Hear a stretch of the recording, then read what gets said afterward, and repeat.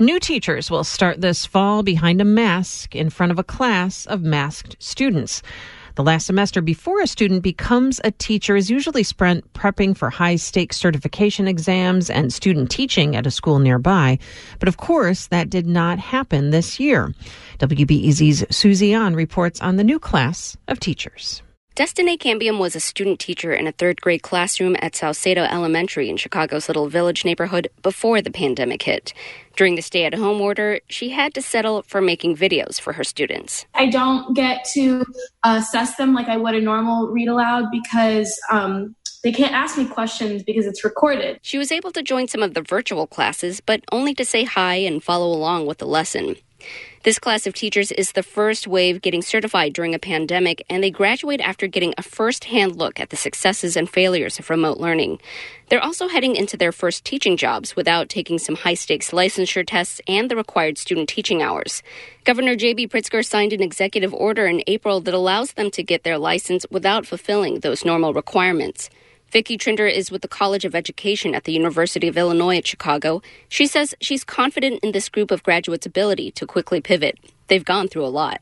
Now, this group also experienced the strike in the fall. So look at how resilient they're. They're smiling, right? They didn't mind being they've managed to pull everything off even then. But we did have a number of things that along the way were different this time. The Illinois State Board of Education is setting aside money from the Federal CARES Act for virtual coaching and professional development to help an estimated 4,000 new teachers entering the field.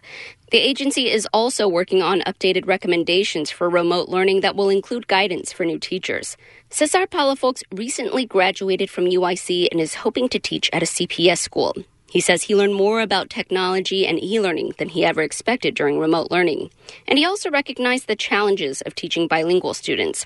He says that an equitable remote learning plan needs to consider how teachers interact with their parents, too. They're learning from home now.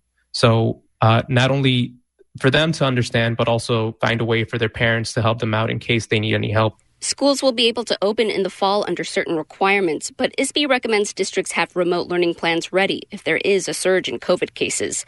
Palafolks says his college program focused a lot on how to make school the best learning environment for students. That's going to be a challenge to shift back home, especially for a first-year teacher. For a lot of these students, the best learning environment is at school. And it might be the only safe learning environment that they have. So you got to try to figure out how can you support them from your own home. Trinder says this time offered pre-service teachers valuable lessons about education. She says people, not just those in education, are looking at schools differently than before. She gives examples of how private groups offered help for e-learning. People were looking differently at supporting education, and that brings a lot of hope for me. So even if we look, somewhat like this in the fall, the hope, I think, eventually we won't lose those good parts. She says a community that wraps around its school can be key to successful learning, whether it's in person or remote.